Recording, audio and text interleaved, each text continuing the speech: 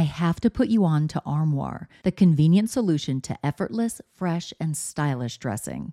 With an Armoire membership, you can curate the perfect wardrobe with high-quality, unique brands tailored specifically to your taste. Simply take a 5-minute style quiz, select items from your personalized closet, then your chosen styles arrive at your doorstep in as little as 2 days. When it's time for a wardrobe refresh, just swap out your current pieces for new-to-you styles. I go from professional to the carpool pickup line, so I need a diverse wardrobe. With Armoire, I always have something fresh and on trend for any occasion, without the clutter. I recently edited my wardrobe to staple pieces only because Armoire allows me to add new pieces monthly and return them just in time for me to do it all over again. And by renting rather than constantly buying new clothes, I'm contributing to sustainability. Armoire is currently helping me through my chic era with all the high fashion and edgy options that I am loving.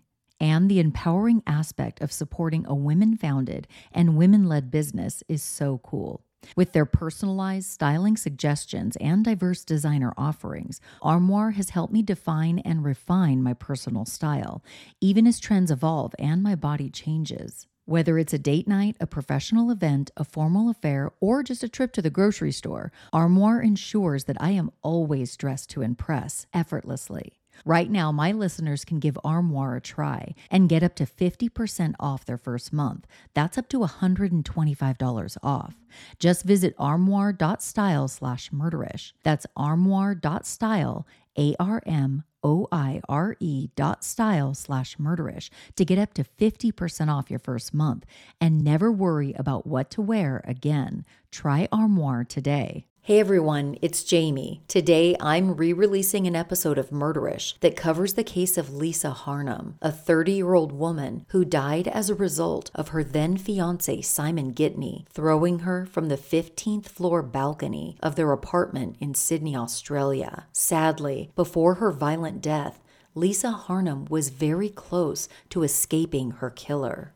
The opinions expressed in this episode do not necessarily reflect those of the Murderish podcast.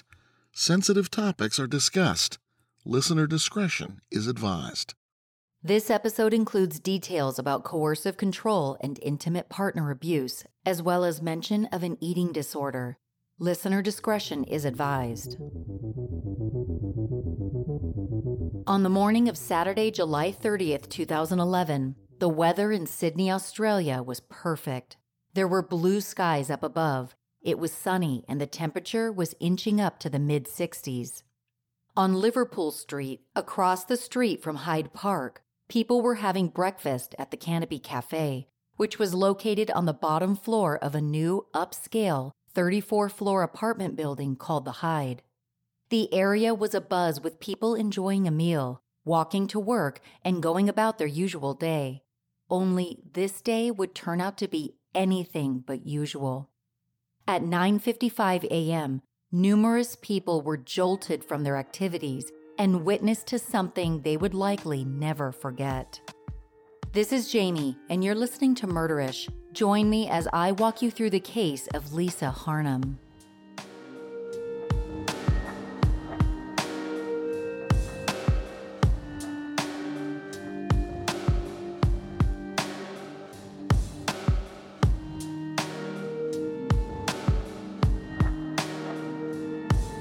This case takes us to Sydney, Australia. The Commonwealth of Australia is one of 54 sovereign states that comprise the Commonwealth of Nations.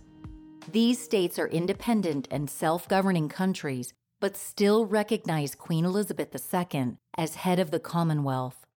Australia, the sixth largest country in the world, is divided into 6 states and 2 mainland territories, which function similarly to states. The 6 states are New South Wales, Queensland, South Australia, Tasmania, Victoria, and Western Australia. The 2 mainland territories are the Australian Capital Territory and the Northern Territory. On that unforgettable Saturday morning in Sydney, the first people to realize something was wrong were Charles and Susan Glanville.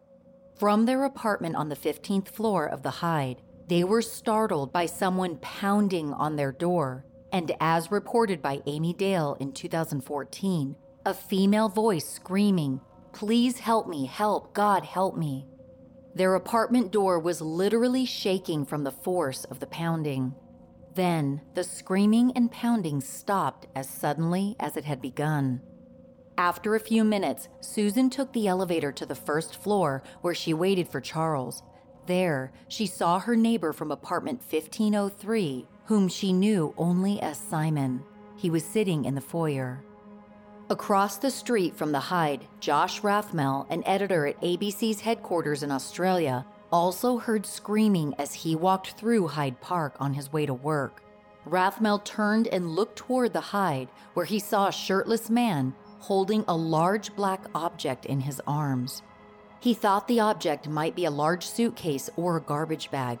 Then, he saw the man drop whatever he was holding. Rathmell continued on to work, but he couldn't forget what he saw. On the next street, he saw two construction workers looking back toward what was quickly becoming a crowd on the sidewalk of the Hyde apartment building. It was then that he realized what he saw falling from the balcony was not a suitcase or a garbage bag. It was a person. The man Rathmell saw earlier on the balcony was now wearing a shirt, but he still had on the same red pajama bottoms. Convinced that this was the same man he had seen carrying what looked like a garbage bag or a suitcase, Rathmell rushed to work and contacted police. 15-year-old Yuto Yoshioka had been swimming laps with his brother and was walking to the bus stop when he heard a noise from up above. He looked up and saw an object falling to the ground. He soon learned that it was actually a young woman who'd fallen to the ground. When he looked up again, Yoshioka saw a shirtless man with his hands up, making a fist-pumping motion, and then disappearing from the balcony. Yoshioka then got on a bus to go home, but a few minutes later, he saw police cars and ambulances heading toward the scene. He decided to get off the bus to tell a police officer what he had witnessed. Dr. Angus Gray, an orthopedic surgeon, was driving toward the Hyde when he saw something land on the pavement. He pulled over and ran to the woman's body. Ray Morris, who'd been eating at the cafe, was already there. She was able to keep other people away while Dr. Gray looked over the woman who had no pulse. He then began performing CPR. As Kieran McCaffrey, a medical student who'd heard the commotion, stood by Dr. Gray, he heard a male voice ask what happened. Since he didn't actually see what happened, Kieran wasn't sure how to respond. According to Amy Dale's reporting, the man then said, "That's my fiancé." McCaffrey was taken aback by the man's comment and his calm demeanor. During his 3 years in medical school, McCaffrey had seen various reactions from people who'd lost a loved one. This man's reaction seemed much different from anything he'd seen before. The man then bent down toward the woman lying on the ground, and according to the same article, he said, "Come back, baby, come back." He then started poking her in the head with one of his fingers in a somewhat aggressive manner. Dr. Gray asked Ray Morris to get the man out of his way so he could continue performing CPR on the woman. Ray then guided the man's hand off the woman's face and moved him away so Dr. Gray could continue rendering aid. Soon, it became apparent that the woman was already dead. Dr. Gray observed that ribs on both sides of her chest were broken. Her spine was fractured, her back was broken, as was at least one of her legs. The broken and battered woman would later be identified as 30-year-old Lisa Harnum. Lisa Cecilia Harnum was born in Toronto, Canada on June 12, 1981. She grew up not knowing her father. Her mother, Joan, had a son named Jason from a previous relationship, who was 8 years older than Lisa. Lisa, Jason, and their mother were very close. Lisa Julie, Lisa's cousin, was the same age as her, and the two of them shared a very tight relationship, more like sisters than cousins. At a very young age, Lisa began taking dancing lessons. She was said to have an ability to make the audience watch her perform. When she grew older, as more of the students in her dance classes left to focus on other things, Lisa continued dancing and performing. When she was 17, Lisa began struggling with an eating disorder. Eventually, her bulimia got worse and she ended up in the hospital. Although she was able to get it under control with treatment, Lisa constantly worried that her eating disorder would someday return. In 2004, Lisa met a man from Melbourne, Australia, who was visiting Canada. During her interactions with the man, Lisa decided she wanted to move to Australia. By the time she moved, however, Lisa was no longer interested in this man, but still wanted to stay in Australia. She began working for a perfume company, but soon decided she wanted to become a hairdresser. Lisa enrolled in the Australian College of Hair and Beauty in Sydney and worked at the college to pay for her tuition.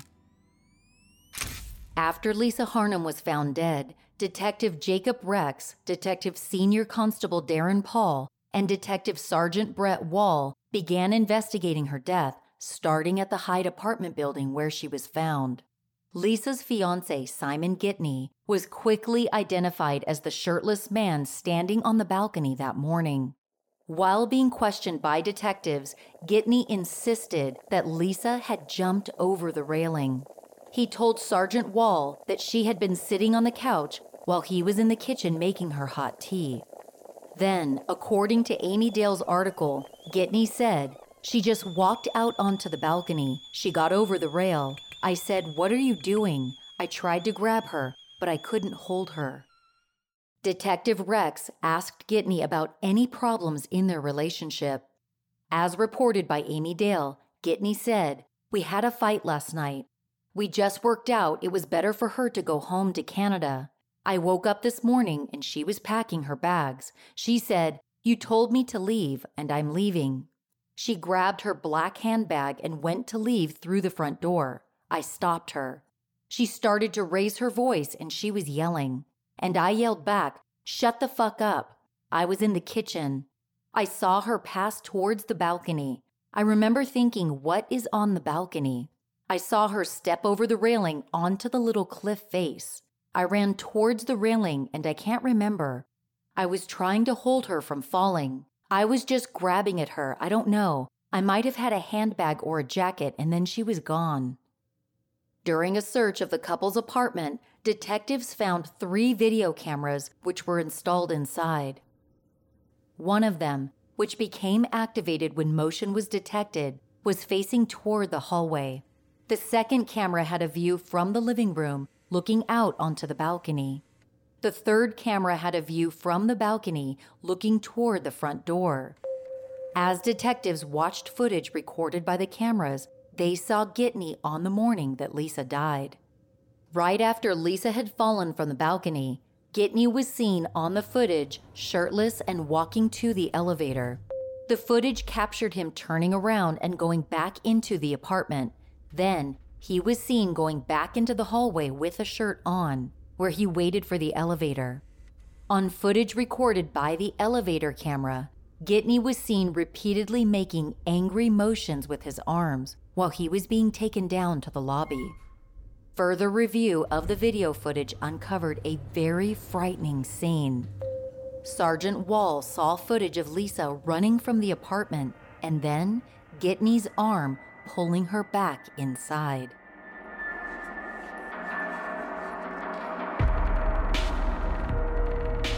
Detective Sergeant David Weeks and his team discovered 2 of Lisa's suitcases inside of the apartment. Although they were packed, it was in a manner that appeared very unorganized, as if someone had grabbed whatever they could and stuffed it in the suitcases as fast as possible. Lisa's travel bag was with the suitcases and her passport was inside. Detective Weeks thought that if Gitney was telling the truth about Lisa leaving for Canada, it was odd that she would have packed her bags in such an unorganized manner. Lisa Gordon, a fingerprint technician, arrived at the apartment later that day to dust for prints. On the balcony, she found a palm print on top of the railing that matched Gitney. Absent from the balcony railing, however, were any prints that could be matched to Lisa. Police soon began interviewing witnesses, and there were plenty. Josh Rathmell spoke with Detective Rex, and according to Amy Dale's article, he told him, "I saw a man throwing what appeared to me to be black luggage or a suitcase from the balcony. Just through the top of the trees above the leaves, there was a man from my perception without a shirt on, carrying what I thought at the time was a black suitcase or luggage." The day after Lisa died, an autopsy was performed by Dr. Kendall Bailey, a pathologist at the New South Wales Department of Forensic Medicine. He was supervised by senior pathologist Joe Duflo. Although Lisa was 5 feet 7 inches tall, Dr. Bailey measured her at only 5 feet due to numerous broken bones resulting from her fall. Her entire body was covered with scrapes and bruises, and her organs had noticeable damage. Dr. Bailey found that Lisa's back was broken, her spine was fractured, and she had at least 2 broken limbs. He believed Lisa landed on a hard surface before falling onto the pavement because she had scrapes on her head, a broken nose, and a chipped tooth that he said occurred right before death but did not come from landing on the sidewalk. A drug test concluded that Lisa had no alcohol or drugs in her system except for aspirin. Dr. Kendall concluded that the cause of death was blunt force trauma due to falling from the balcony. Given all of the evidence that they had gathered, 3 days after Lisa's death, detectives arrested her fiancé, Simon Gitney, and escorted him to the Surrey Hills police station, where a DNA sample was taken. Gitney was asked if he wanted to take part in an interview with detectives, but he declined. Simon Gitney was born in suburban Sydney, Australia on November 1, 1973, to Syed and Lamia Gitney. He was the second of 6 children, having 1 older brother and 4 younger sisters.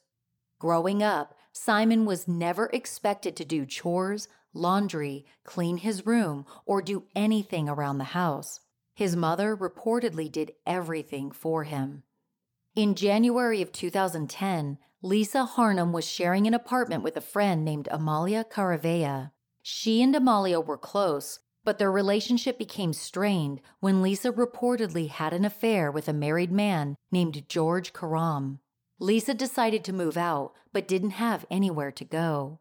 Karam called his friend, 37-year-old Simon Gitney, to ask if Lisa might be able to stay in the spare bedroom of his apartment. Karam, Lisa, and Gitney met one night to talk about it, and right away, Lisa and Gitney connected. Gitney told Lisa she was welcome to stay in his spare bedroom, and after moving in, Lisa and Gitney became very close. They spoke a lot about her relationship with Karam, and Lisa would say she knew it wasn't going to work out. She wanted to get married and have children, but she couldn't get that from Karam because he was already married. Soon, Lisa broke things off with Karam and began dating Gitney. A few months into their relationship, however, problems arose as Gitney became more and more controlling. Lisa left the Australian College of Hair and Beauty around May of 2010 after Gitney pressured her to stop working. She told her mother, Joan, that he also did not want her wearing dresses anymore. He wanted her to wear pants and dress more conservatively. Gitney gave Lisa a new cell phone shortly after they began dating, which he would use to keep tabs on her. In September of 2010, the couple moved into a new 34-story high-rise luxury apartment building called The Hyde. Gitney signed a 1-year lease for $1,600 per week. Before the end of the year, Gitney had video cameras installed inside the apartment, saying they were for security reasons. On November 15th, 2 months after moving into the new place, Lisa sent a text message to her mother saying they had stopped going to nightclubs because of Gitney's behavior. According to court documents, she wrote in the text message that Gitney gets so uptight and gets uncomfortable with all of the guys around. According to Amy Dale's 2014 article, Lisa's text messages to her mother further read, "I feel trapped, like I have to watch everything I say, do, feel, everything. I got in trouble yesterday because I said that I felt cold. Lisa had considered ending their relationship, but she was trying to get permanent residency in Australia and was afraid that Gitney would ruin it if she left him. Apparently, Gitney had told her that if she broke up with him, he would make sure she did not get permanent residency. It was around this time that Gitney began referring to Lisa by her middle name, Cecilia. Later in 2010, Lisa was planning a trip back to Toronto to attend the wedding of her uncle, Joseph. Lisa called her mother to tell her that Gitney, who had made her travel arrangements, scheduled her for a flight that took off after Joseph's wedding. She told her mom that Gitney refused to change her to another flight so she could make it in time. During another phone call before she left Sydney, Lisa told her mother that Gitney had instructed her to only spend time with family while she was in Toronto and not to see any of her friends. When Lisa finally arrived in Toronto, she had to keep her cell phone on her at all times because Gitney was constantly texting and calling. If Lisa didn't answer immediately, he would get mad at her. One day, while Lisa and Joan were out together, Gitney started screaming at Lisa when he found out they were at the mall, and he demanded to know what she was wearing. Another day, while they were at Joan's house watching a movie, Gitney called again, and he and Lisa got into an argument. Joan grabbed her daughter's phone and asked Gitney to let them finish watching the movie. Gitney told her he was just trying to help Lisa. He then proceeded to tell Joan about all the things he did for her, going on and on for so long that Joan put the phone down and went back to watching the movie. She would pick the phone back up every now and then to check if Gitney was still yelling. She finally asked if he was done. Eventually, Gitney said he was and hung up. Lisa flew back to Toronto to visit her mother again in December of 2010 for Christmas. Joan noticed that her daughter dressed much more conservatively, mostly in black and gray, and her hair was pinned back instead of styled. She wore flats instead of heels, and the long nails she always had were gone. She was also much quieter than usual. Lisa didn't visit or even contact her cousin Julie, with whom she was extremely close. Apparently, Gitney had given Lisa strict orders regarding how she was to act, and like before, he called and sent text messages to her repeatedly. On December 27th, Lisa received 2 text messages from Gitney. As reported by Amy Dale, one of them read, "Please don't let any guy talk to you today, and please don't look at any guys, as your eyes should only gaze on me, the one." The other message read, "Where are you? What's it called? And take a pic of what you're wearing. I'll call you soon, okay? Even though I told you to call me before you went, Cecilia. Selective hearing." The following year, back in Sydney, Lisa was getting increasingly bored being inside the apartment all the time. She wanted to go back to work, so Gitney spoke to an acquaintance of his, Stephen Hanna, who owned a salon. Lisa told her mother that Gitney arranged with Stephen for her to work without pay as a receptionist instead of being a paid hairdresser. Hanna would later claim that Lisa worked for free at first, but eventually he paid her $20 per hour in cash. On June 12, 2011, Lisa's 30th birthday, Gitney planned a big celebration at a restaurant with his family and friends where he proposed to Lisa, and she said yes. When she spoke with her mother about looking at wedding dresses back in Canada during her next visit, Lisa said Gitney told her he would let her know when she could start planning the wedding. She said he thought she was rushing things, and she wasn't supposed to do anything else until he was ready to start planning. The following month, Gitney spoke to Lisa Brown, a trainer at the gym where he worked out. Gitney asked Brown to train Lisa, and the 2 women met on July 13th. They got along well, and it's likely that Lisa opened up to the trainer because she eventually recommended a counselor she knew named Michelle Richmond. Brown thought Lisa would benefit from speaking with Richmond. When both Lisas returned to Lisa and Gitney's apartment, Gitney demanded to know what the two women talked about at the gym. Lisa Brown brushed it off, saying that she couldn't speak with him about other clients, but that just made him angrier, so she told him they worked on Lisa's posture. Prior to their next appointment, Lisa Brown received a text message from Lisa Harnum asking to reschedule. Brown responded asking if she wanted to meet at the beach. Lisa Harnum replied that actually she was able to meet at the original time. When they met, Lisa told Brown that Gitney would not let her work out at the beach. She told Brown that one time she and Gitney had gotten into an argument after Gitney dropped her off at the apartment. Lisa left to get groceries, and while she was at the store, she got a call from Gitney. He told her to get back home within 3 minutes. Lisa said she had to leave her basket of groceries and run all the way home to make it in time.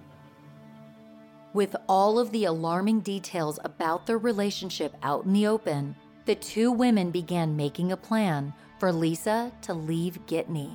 They filled a couple of pillowcases full of clothes and took them to the gym that was located at the apartment building so Brown could put them in a storage unit. Lisa said that if Gitney found out that she was going to leave, he would throw her out with only the clothing she was wearing at the time. Around 2 a.m. on July 30th, Lisa was exchanging text messages with her mom. She and Joan were talking about booking a flight for Lisa to go back to Toronto.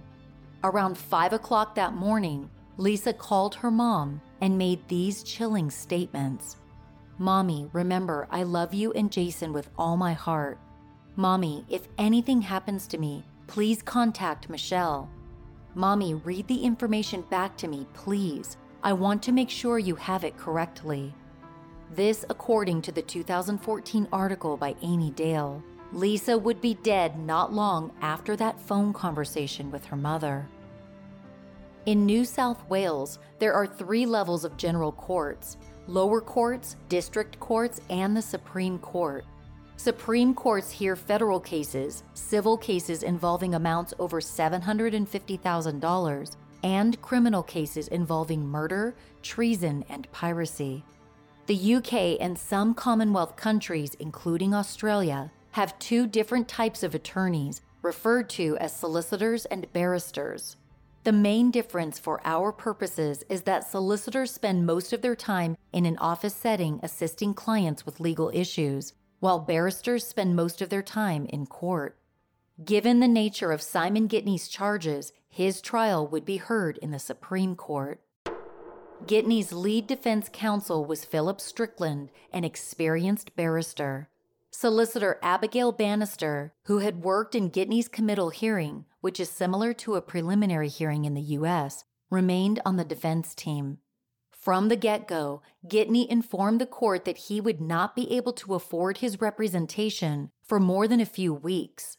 He also did not believe that a jury would understand the forensic evidence that would be forthcoming in his trial. Gitney also claimed that due to the tremendous media exposure, he likely would not get a fair jury. For those reasons, Gitney asked Supreme Court Justice Lucy McCollum if his trial could be heard by a judge only. In 2011, a law passed in New South Wales which allowed defendants to request to have their cases heard by a judge instead of a jury. That said, the odds were stacked against Gitney, as defendants who had previously requested a judge-only trial had all been denied. The Crown prosecution was led by Mark Tedeschi, the most experienced prosecutor in New South Wales. Tedeschi did not want Gitney to have a judge-only trial, but he believed he needed Josh Rathmell's witness testimony. Rathmell, who was now living in the U.S., had arranged with his new employer to return to Sydney for the last 2 weeks of October to testify. If Gitney's request for a judge-only trial was denied, there would be a delay, and Rathmell did not think he would be able to come back for the trial at a later time. In order to secure Rathmell as a witness, Tedeschi reluctantly told the court the prosecution would not oppose a judge-only trial. Although Justice McCollum disagreed with Gitney's belief that he could not get a fair trial due to the media coverage, and that the forensic evidence would be too complicated for a jury to understand. She did agree that Gitney's lack of funds was indeed a factor. On October 14th, Justice McCollum ruled that Gitney's request for a judge-only trial was granted. A judge-only trial would be less expensive as jury trials typically take about 6 weeks, whereas judge-only trials usually take about 4. The trial opened on October 21, 2013, a little over 2 years after Lisa's death. Gitney arrived on the first day of trial 30 minutes early, holding hands with his new girlfriend, 24-year-old Rachel Louise, a tall, attractive brunette. Onlookers were taken by how much Rachel resembled Lisa Harnum. Rachel had been friends with Gitney for years, and she also knew Lisa. She had been living in the U.S. for a while, and after returning to Australia, Rachel began dating Gitney in October of 2012.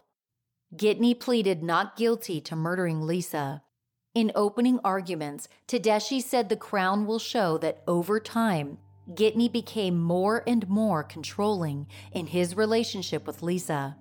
He gave the examples of Gitney not allowing Lisa to work, cutting her off from friends, and undermining her relationship with her mother. Tedeschi told the court that Gitney monitored Lisa's phone and had cameras installed in the apartment so he could watch her. He said that when the defendant learned about Lisa giving some of her clothing to Lisa Brown, he knew she was leaving. Tedeschi showed 5 still photos from the video camera which were taken on the morning Lisa died. According to Amy Dale's article, Tedeschi described them one by one, saying that the first photo was Lisa attempting to leave the unit with the accused's arm outstretched reaching towards her. The second photograph shows the accused's arm reaching out around her head and neck area. The third photograph shows the accused's face and shoulders, his bare top. The fourth photograph shows a clear view of both their faces with his left hand around her mouth, attempting to prevent her from screaming. The fifth photograph shows him dragging her back towards the doorway. He told the court the Crown would show that no fingerprints of Lisa's were found on the railing or the balcony, which could only mean that she did not climb over the railing herself. This meant that Gitney threw her over. Philip Strickland from the defense said they would show that Gitney did not stop Lisa from working, did not prevent her from seeing friends, and did not threaten to interfere with her getting permanent citizenship. He said his client was bothered because Lisa told him that she had a secret that she was ashamed of, and she could not tell him about it. This, he said, was the reason Gitney monitored Lisa's text messages and looked at the video cameras to see and hear what she was doing. According to Strickland, Gitney did this because he wanted to know Lisa's secret so he could help her. Strickland said on the morning of Lisa's death, Gitney kept asking her about the secret and told her that he had been reading her text messages because she wouldn't tell him what the secret was. He said they began to argue. Lisa yelled for help and then ran out of the apartment. He said Gitney pulled Lisa back inside and had her sit on the couch while he made her some hot tea. As reported by Amy Dale, Strickland said Lisa then ran out onto the balcony holding her handbag, and he ran after her. By the time Simon got to the door of the balcony, Lisa had already got over the balcony railing. Her body and right leg were already on the opposite side. She then lost her footing, appeared to lose her balance, and she fell onto the 15th floor awning. Simon tried to grab or reach Lisa with both arms outstretched. He said Gitney tried to reach her but couldn't. He told the court that Lisa slid off the balcony, hit the awning of the apartment below them, and then fell to the ground. Strickland said the absence of Lisa's fingerprints on the balcony did not mean she had not tried to climb over the railing, because there were a lot of smudges present from which the fingerprint analyst could not get clean prints. Lisa's mother, Joan Harnum, was the first witness for the prosecution. She said the first time she believed there was a problem in her daughter's relationship was when she was told that Gitney did not want Lisa going to the gym because he didn't like men watching her. She told the court about Lisa's trip home for the wedding and how Gitney scheduled the flight for a date that was after the date of the wedding. She also testified about Gitney telling Lisa he didn't want her seeing anyone but her family and that she shouldn't stay with anyone but her mother. Joan talked about Gitney constantly texting and calling, wanting to know where Lisa was and what she was wearing. She told the court about Lisa coming back to Canada over Christmas in 2010 and telling her mother that she did not understand how Gitney always seemed to know where she was. She said Lisa told her that Gitney did not want her wearing dresses any longer and made her throw away a lot of her clothes.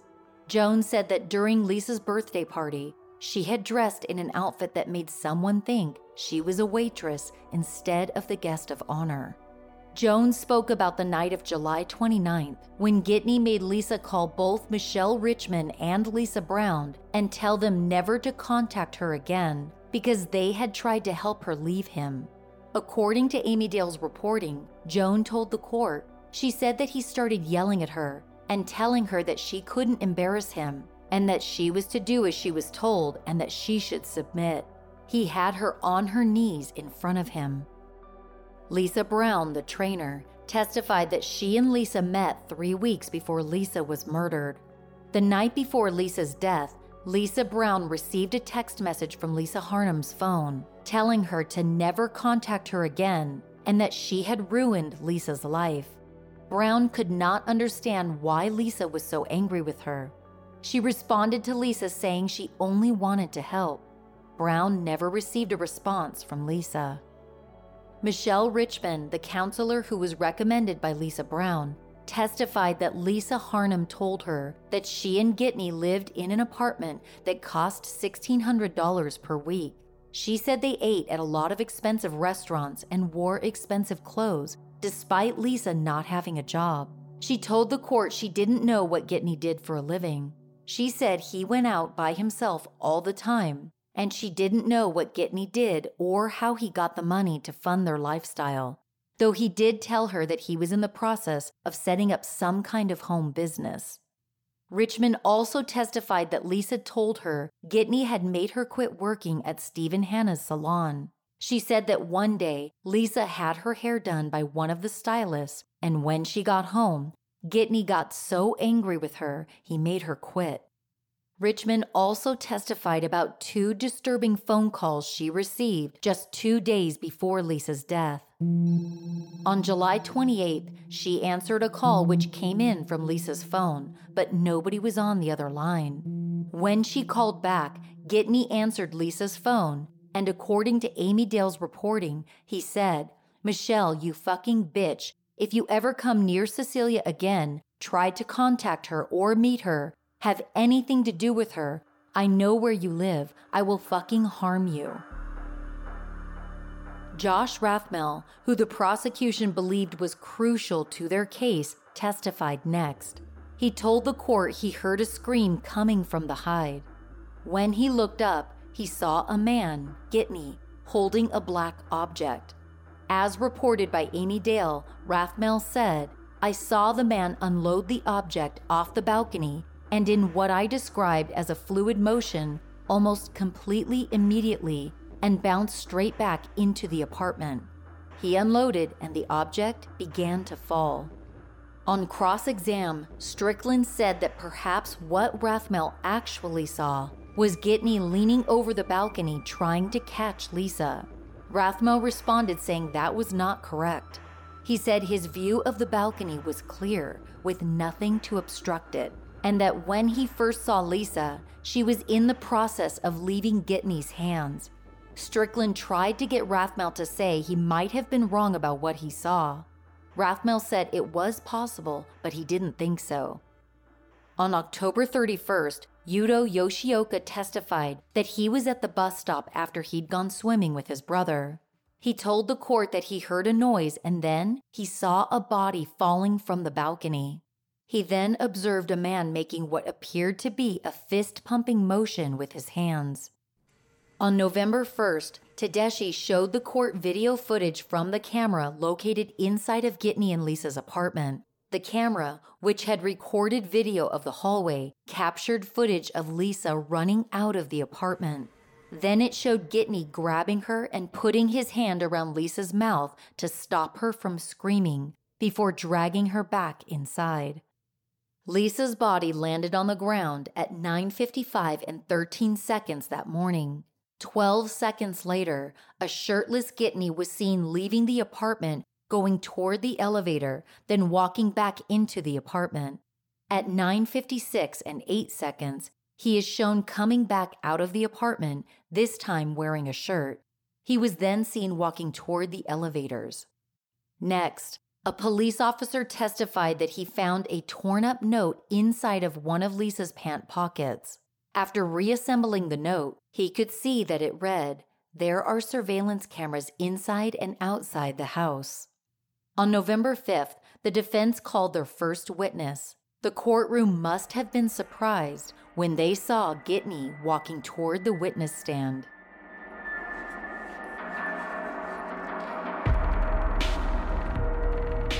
Gitney, who at one point started referring to Lisa as Cecilia, testified that he never stopped her from going to the gym. He claimed that Lisa decided to stop because she wasn't following the trainer's advice. He said he didn't make Lisa quit her job either, and that he had gotten her a job at his friend's salon. Gitney told the court that Lisa quit the salon because she didn't like her co-workers. Regarding Lisa obtaining permanent residency in Australia, Gitney denied ever saying that he would interfere with that if she left him. He also denied that he stopped her from seeing friends or making new friends. Conversely, Gitney told the court that he introduced her to people he knew. When asked about making Lisa kneel to say she would submit to him, Gitney said that was not true. Gitney testified that in September of 2010, just before they moved into the Hyde, Lisa became emotional over dinner. He said she started crying and told him she had a secret she was ashamed of, but she couldn't tell him about it.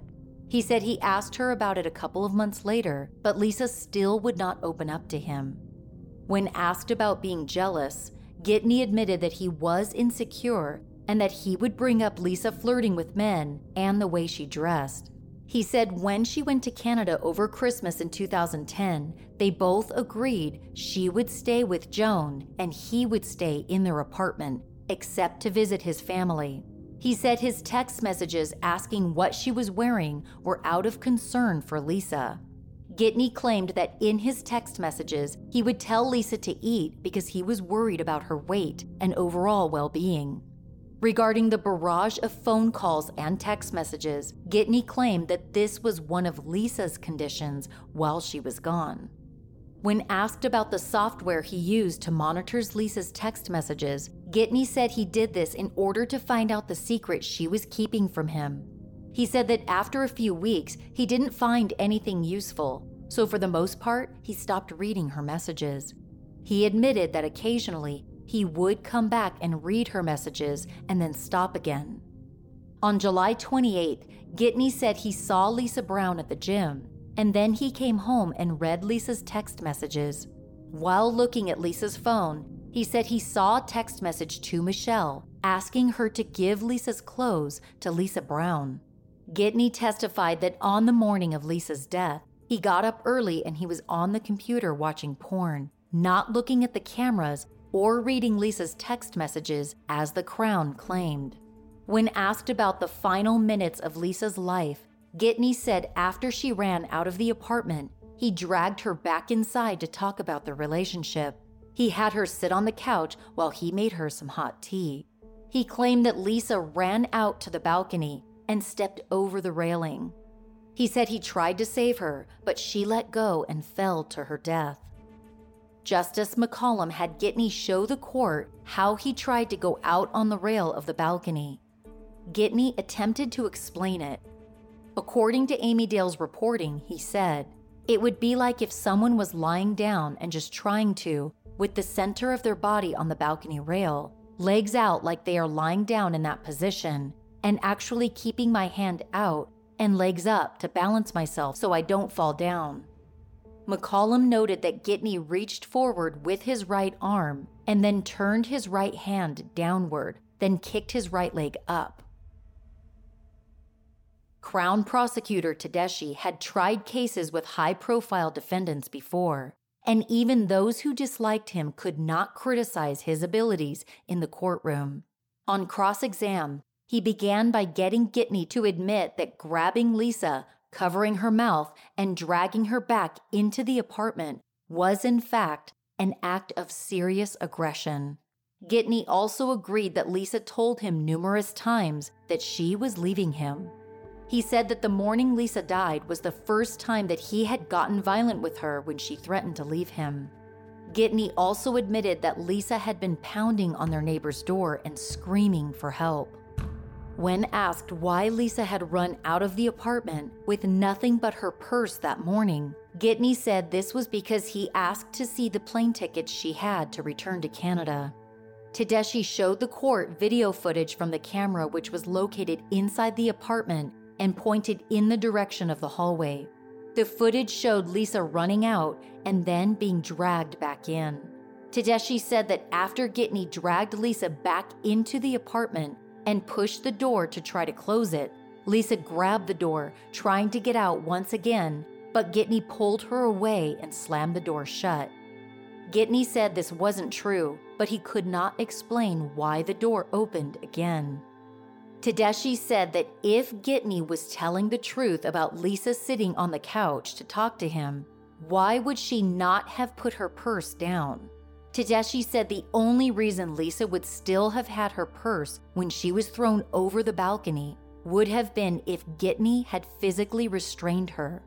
As reported by Amy Dale, Tedeschi asked the court, why on earth would a woman sit down on a lounge and then run out and climb over a balustrade with her handbag on, as Mr. Gitney said?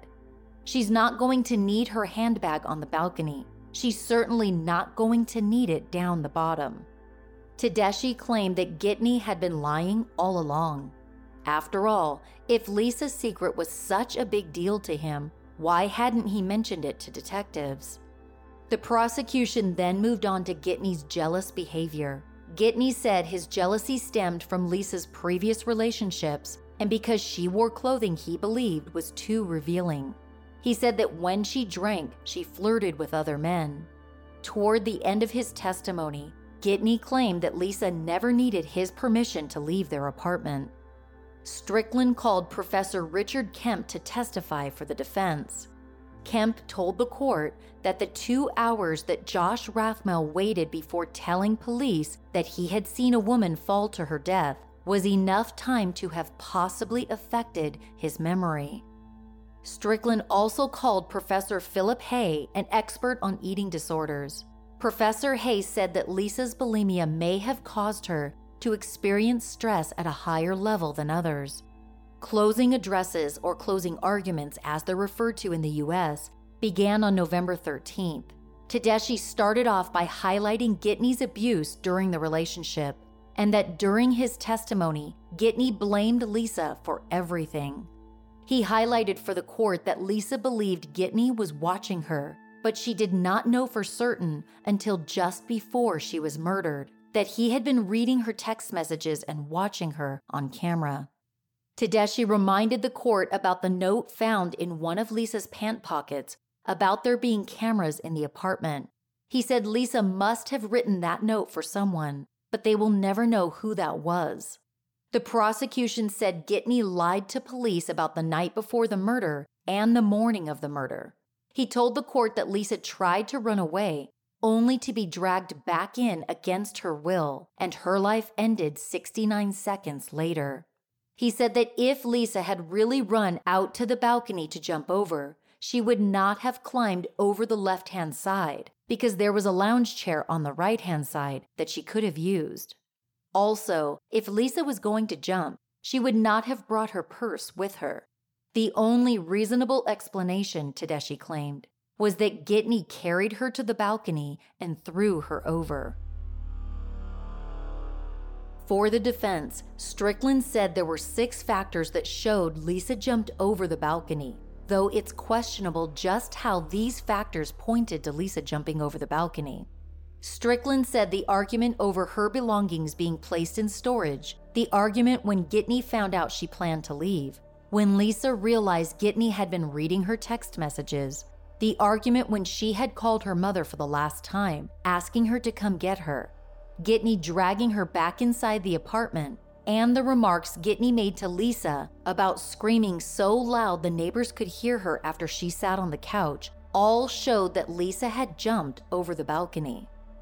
By early afternoon on November 15th, both sides had rested their case. On November 27th, the court announced that Justice McCollum would deliver the verdict for Simon Gitney on the 30th. Lisa's mother Joan and her brother Jason were scheduled to fly back to Canada on that day, after waiting almost a week for the hearing. Given the circumstances, Air Canada graciously offered to move their flights to December 1st so they could be present for the verdict. Justice McCollum had prepared a written verdict that was over 100 pages long, which she read aloud to the courtroom. She spoke about Lisa's trip to Canada, when Gitney made the plane reservations too late for Lisa to attend her uncle's wedding, and told her not to spend time with anyone but her family. According to Amy Dale's reporting, McCollum said that by the end of that trip, she believed Lisa was being subjected to a degree of scrutiny and direction from the accused that was overbearing. Justice McCollum said she did not believe Gitney spied on Lisa because he wanted to know the secret she refused to tell him, because nobody testified at trial about a secret Lisa was keeping, not even her family. McCollum discussed the problems that arose when Lisa decided to leave Gitney and referred to the text messages that Lisa Brown and Michelle Richmond received from Lisa's phone, which McCollum believed were sent by Gitney or that he made Lisa send them. Gitney had claimed that on the morning Lisa died, he had gotten up early to get on the computer. He testified that he spent that time watching porn. Justice McCollum did not believe it. As reported by Amy Dale, McCollum said, "I think it's more likely that he spent that half hour checking Lisa Harnum's emails and internet usage or trying to get into her SMS messages." She then turned to Gitney's claim that he tried to climb onto the balcony to save Lisa. McCollum said that the position Gitney claimed he put himself in on the balcony railing to reach Lisa was not possible. She also said that although there were no fingerprints found on the balcony matching Lisa, the absence of any fingerprints show that Lisa could not have climbed over the balcony as Gitney claimed, without leaving any fingerprints or palm prints. The testimony of Josh Rathmel was vital. McCollum said that she was able to see the balcony of apartment 1503 from the same place that Rathmel stood when he saw Lisa falling, which led to her belief that Gitney was not telling the truth about trying to save Lisa. She said that from her view, there was no way someone on the balcony could reach out toward a person on the awning. After more than 4 hours, Justice McCollum was ready to render Gitney's verdict. According to Amy Dale's article, at 3:36 p.m., McCollum said, "It follows that I am satisfied beyond reasonable doubt of the elements of the offense.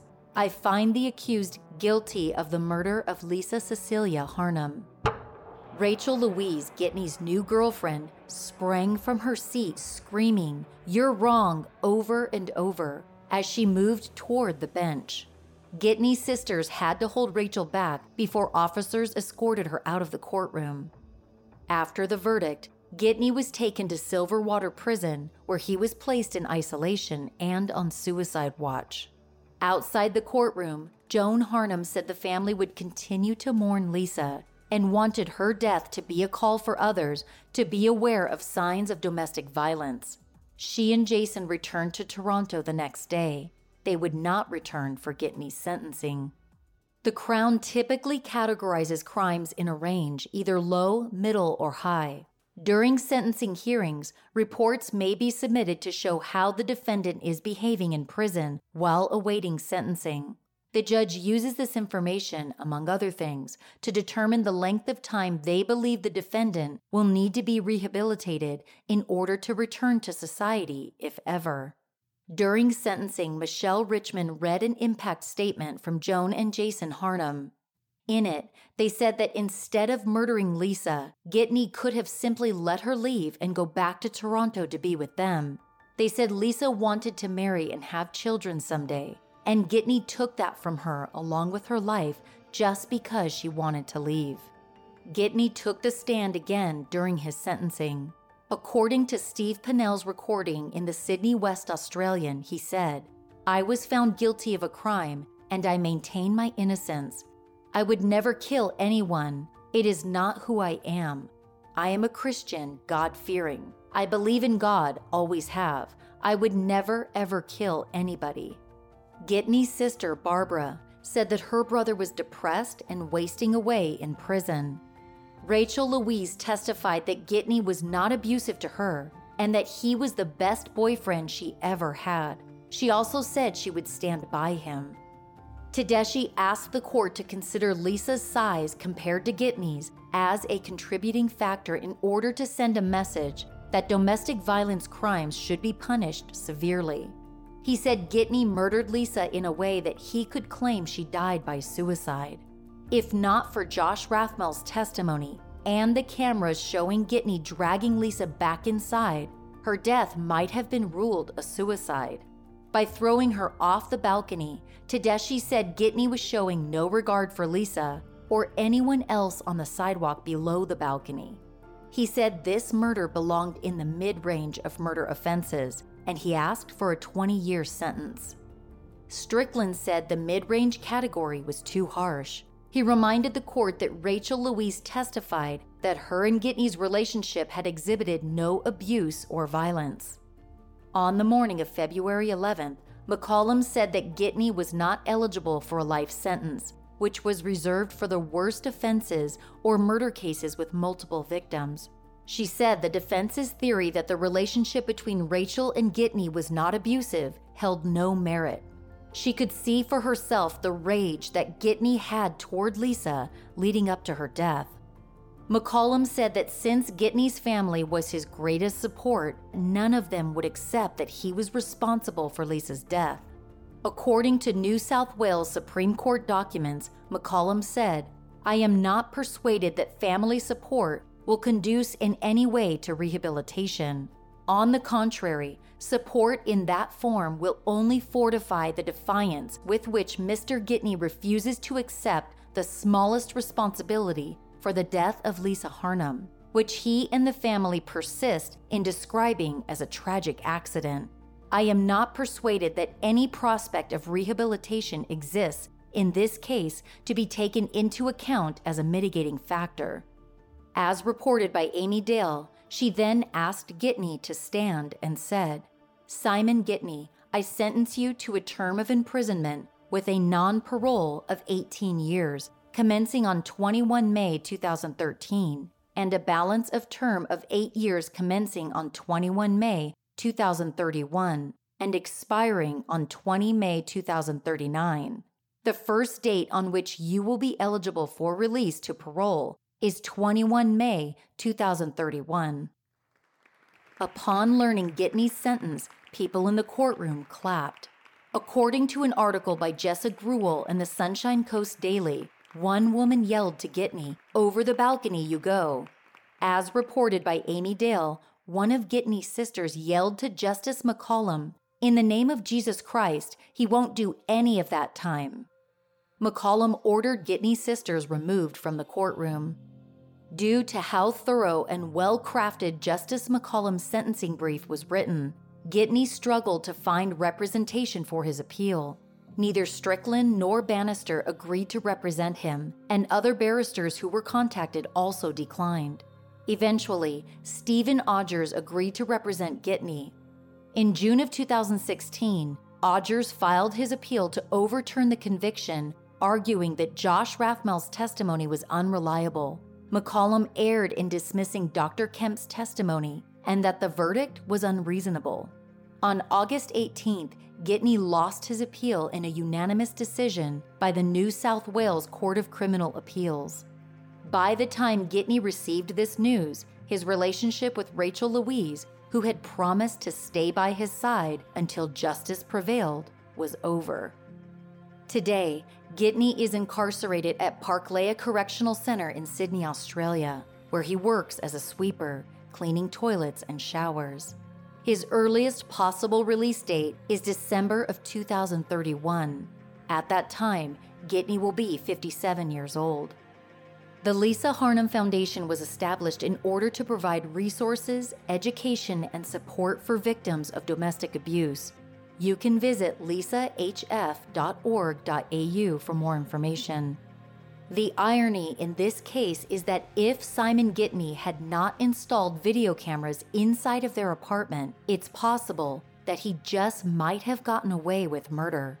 In the end, his extremely controlling and abusive nature, which culminated in him watching Lisa Harnum's every move, ultimately led to his undoing. If you or anyone you know are experiencing intimate partner abuse, help is available by calling 1-800-799-SAFE or by texting START to 88788. You can also go to thehotline.org.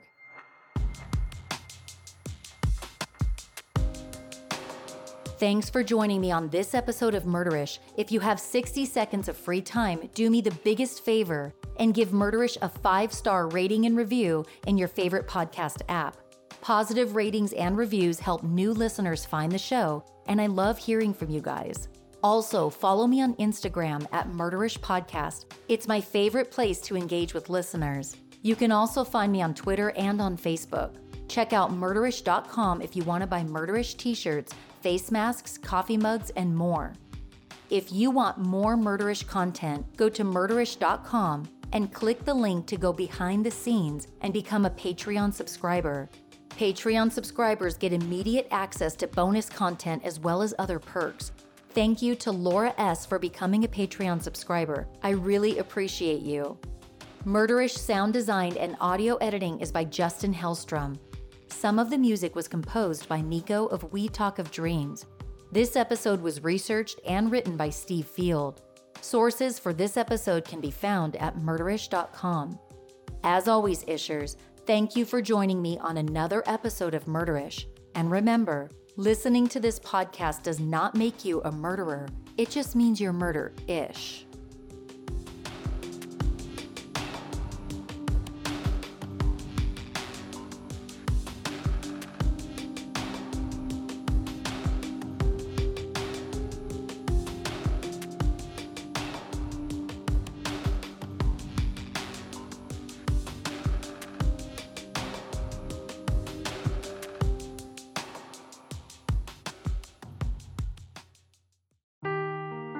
Seeking the truth never gets old. Introducing June's Journey, the free-to-play mobile game that will immerse you in a thrilling murder mystery.